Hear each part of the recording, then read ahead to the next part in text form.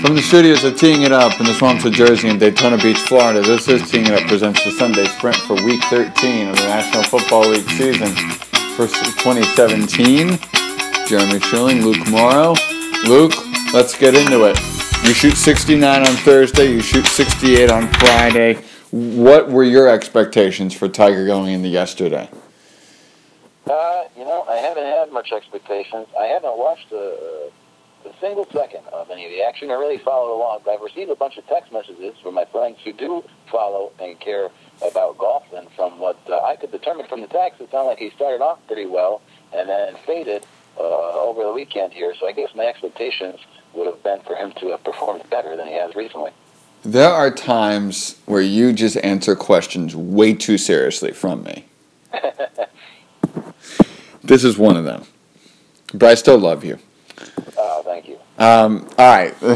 In all seriousness, Tiger is back, but football is here. It's a very important weekend in the National Football League. And Luke, you look at where we are. There's some very interesting games today with some very interesting teams in very interesting spots. Yeah, I think it was last week that we only had two games all weekend that featured a pair of teams that were 500 or better. And then this week now, the majority of the games, some good playoff intrigue as we'll get into. And now we're down to the nitty-gritty. This is the final 5 games of the year. It's where things get really fun. And, in the NFC, I saw a scenario where it's possible, very unlikely, but possible that you could have, I think it was like 8 teams end up with 10 wins, or at 10-6. So, things will get very interesting here over the next month. One of those teams in the American Football Conference that will not get to 10 wins are the New York Jets. They face the Kansas City Chiefs and Darrelle Revis today. Do you and my question for you is: are you at the point now where you can rule out the Chiefs, or do you still have a wiggle, a sliver, a minute piece of confidence in the Kansas City Chiefs? Yeah, I'll say a little sliver, just because of that 5-0 start and what we saw from them. But they've got a lot of issues to figure out. And Andy Reid has given over play calling duties, which is rare for him. He's always called plays, as a head coach. Mixing it up today, and the Chiefs have a lot of things to figure out. I mean, they've only gone over 100 rushing yards once, I think, in the last 6 games after the start they had from Kareem Hunt. He hasn't had a touchdown in 7 weeks. They can't run the ball anymore. The offensive line doesn't look nearly as good. And then Alex Smith and that offense, for one reason or another, haven't been able to throw the ball down the field. And so that kind of goes hand in hand with the run game. Now it's become such a predictable offense, you can't throw it down the field. They're stacked in the box, which keeps you from running the ball. So what can the Chiefs do? I think it's a matter of time before they make the switch to Alex Smith, especially if they lose today. And I do like the Jets' chances at home. They're a better team at home. This Chiefs team is reeling, so Kansas City may fall back to 500 today. Yeah, I don't have much faith in them either. And the Jets are at a crossroads. This is the time of year, Luke, where if Todd Bowles had a longer, had more confidence in his time here, you'd see other quarterbacks. But they got to keep running out Josh McCown because Todd Bowles wants a job next year. And this Jet team is going to have to run the ball efficiently. You know that Kansas City will be ready to play, but I think where the Jets can beat them is in the secondary. With Eric Berry still out, I don't think Revis will be any good. You get Kearse and Anderson going deep, which is what they did last week against Carolina. It didn't work, but it worked for a time against that Carolina defense. I think the same script works here. Yeah, I'm with you. Do you think Revis has any sort of impact at all? No. I think he's old, washed up, and is there for show. I agree. He's like trying to figure out the right way to put this. Revis is there, I guess, for either intelligence or because they need a body, but I don't think the body's going to work. So I think he's more a deterrent than an actual piece. Well, he certainly should be motivated, because if they win the Super Bowl, he gets like $13 million. That is true, but I don't think the Chiefs are winning the Super Bowl. Giants, Raiders. even as a non-Giant fan for both of us, I don't think that Eli thing was handled very well. And now Ben McAdoo could be out of a job. It's similar to the Todd Bowles situation you just said. I found it a little bit odd for McAdoo to make this move. From what I could glean from the press conferences and the conversations and everything, it sounded as if it was McAdoo's decision first and foremost. And I found it peculiar because it seems like a move for the future. Now, Geno Smith is in the future, but regardless, it's a move to move forward, in my opinion. But McAdoo's not going to be here to move forward, so I didn't understand why he would personally want to do it. I would get why maybe the front office would want to do it, although they won't be here next year, most likely either. However, I'll say I did not get the whole big deal about everyone being up in arms about benching Eli. I have no problem with the move. I think it actually makes sense for the Giants. And now we'll see what Geno Smith can bring to the table because we all know what he's capable of. I interrupt the Sunday Sprint to inform you and my wonderful father, who is in the next room over, that Pitbull's Greatest Hits album is now out. Oh, perfect. I've been waiting for it to hit the shelf. Is this going to be a holiday present for you, Luke? I'm going to gift it to myself. Gift it to yourself? Wow. I didn't know Pitbull had enough hits for a Greatest Hits album, Dad. Yes, Pitbull. Yes. Diehard Dolphins fan, so he claims. You never know what will happen on the Sunday Sprint, Luke. I just don't understand why you do this to Geno. Do it to Davis Webb. Davis Webb's understandable. You would have had a lot less people up in arms but we know what Geno is, and it's nothing. The dude is awful. Zilch quality. I agree with that, but I do believe this will lead to Webb in a week or two, and so that's why I think it makes sense for the Giants. And you got to look at both quarterbacks. What's the point of having Eli out there? The season's going nowhere. It's not like the offense is playing well with him anyways. Not that it's entirely his fault, but see what else you got to get ready for the future. It's Vikings time, Luke. Speak to me. Well, it's a big game with the Falcons, and a big matchup for the NFC seeding and such. So, Atlanta's on a roll of late. They're the home team today, and they're trying to put last year behind them and make another run in the postseason. And they're playing well of late after getting off to a slow start. You're not hearing as many murmurs about the offensive coordinator anymore. They finally hit their stride there offensively, and it should be a fun matchup for the Vikings. I think it comes down to being able to run the football. That's when the Falcons have struggled, when they haven't been able to stop the run, and then that keeps the offense off the field. The Falcons have less than 18 points in all of their 4 losses, and they have more than 23 points in all of their 7 wins. So when they lose, the offense struggles, and when they win, the offense does pretty well. So keep the offense off the field. That will help them help keep them from putting points on the board, and that has led to losses for Atlanta. Did you ever think that after 12 games, 12 60-minute football games, that the Vikings would be 9-2 and currently the 2-seeded in the National Football Conference? No, I did not. I was confident in the Vikings this year. I thought they could certainly be a playoff team, but I did not see 9-2 coming, especially if you told me that Sam Bradford would only play 6 quarters of football this year. I got a text, I remember, a group chat with my father and my brothers, and my father at the start of the season saying how the Vikings were going to be in trouble. And I was the optimistic one in the family. Now, I wasn't this optimistic.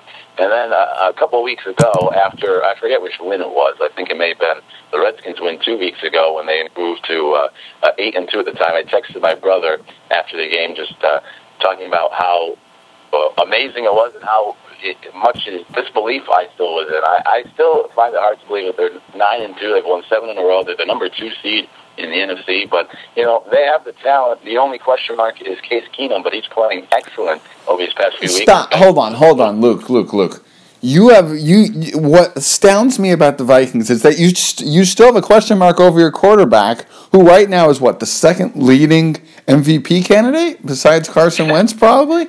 Yeah, hey, he's the November Player of the Month too. Yes. I have said that there is no quarterback controversy. Keenum should be the starting quarterback. He's playing excellent this past month. My only fear, and I guess it comes from being a lifelong Vikings fan where you're always waiting for that other shoe to drop, is that once it comes playoff time, Keenum's beating these teams now, so I guess I should have the faith in him. But Exactly. Where can he go into Philadelphia and beat an Eagles team? I don't know. But you realize that matchup would come in the NFC Championship game, which... Yeah, that was an example. That's why the 2 seed is important, or even the 1 seed if the Vikings can get there, because they are much tougher, obviously, like most teams, at home. So if they can play their first game or 2 at home, that would be, of course, like any team, a huge advantage. All right, let's talk about the 1 seed. They faced Carolina today. Look, I saw Carolina. They're kind of impressive. I mean, the Jets made a bad coaching decision towards the end of that game. But look, this is a football team that can score, and that's the big thing, is that they're able to play well offensively. Cam Newton's clearly better than he was early in the season, and now they're able to run him on those plays where they put a ton of people in the box and then inside the red zone, and then they just run Newton out either left or right. This is a scary team, but I still think New Orleans is the better team, the more complete team. And I think New Orleans could actually win this game going away today. I'm really impressed with the Saints. Yeah, I like the Saints at home. I mean, that run game has been their biggest weapon. It's become one of the best in the league, and then it makes life much easier for Drew Brees, who doesn't need things to be much easier for him. So that offense is really dynamic right now. The defense, I'm still not sold on. They're a little banged up. They're having a good year, the Saints defense. But they're young. I don't know if they've been truly tested. And on the other side of things, you understand the move to get rid of Calvin Benjamin. You have McCaffrey. You got a lot of speed on that offense, and you want to use more of that speed. It's pick your poison when you have to deal with Cam Newton and McCaffrey as the running back. You can't, spy both of them because McCaffrey is the leading receiver for them. He likes to leak out. So it makes it tough for defenses to guard that Carolina backfield specifically. But for me with Cam Newton, I think he's gone over 200 yards once during this 4-game winning streak in terms of passing. Obviously, he's a dynamic quarterback. I still think he's not playing well enough. That defense is really good, but I'll take Brees over Newton any day, and I like the Saints at home. Me too. I was going to say something else about that, and I forgot what it was, so we will not say it here. Oh, yes, Christian McCaffrey is very good, and he's finally coming into form. And finally, we look at the Sunday night game. Eagles going into Seattle. About a month ago, I thought this could be one of the games of the year, but I think Seattle was way too depleted defensively. I think we end up in a shootout here, and I think the Eagles win this game by probably low double digits. Yeah, if the Seahawks stay in contention for the entirety of the season right now, they're on the outside looking in. I think Russell Wilson may have to be the MVP. He has accounted for 80% of the team's offensive yards, which is the most for a single player in the Super Bowl era, and he has been involved in all but 1 touchdown for the Seahawks this year. I mean, he's become a one-man team. They have no run game. They have no offensive line. The defense is now beaten up. It's been all Russell Wilson keeping the Seahawks competitive, and he's got a tough assignment against this Eagles defense that can get after the quarterback.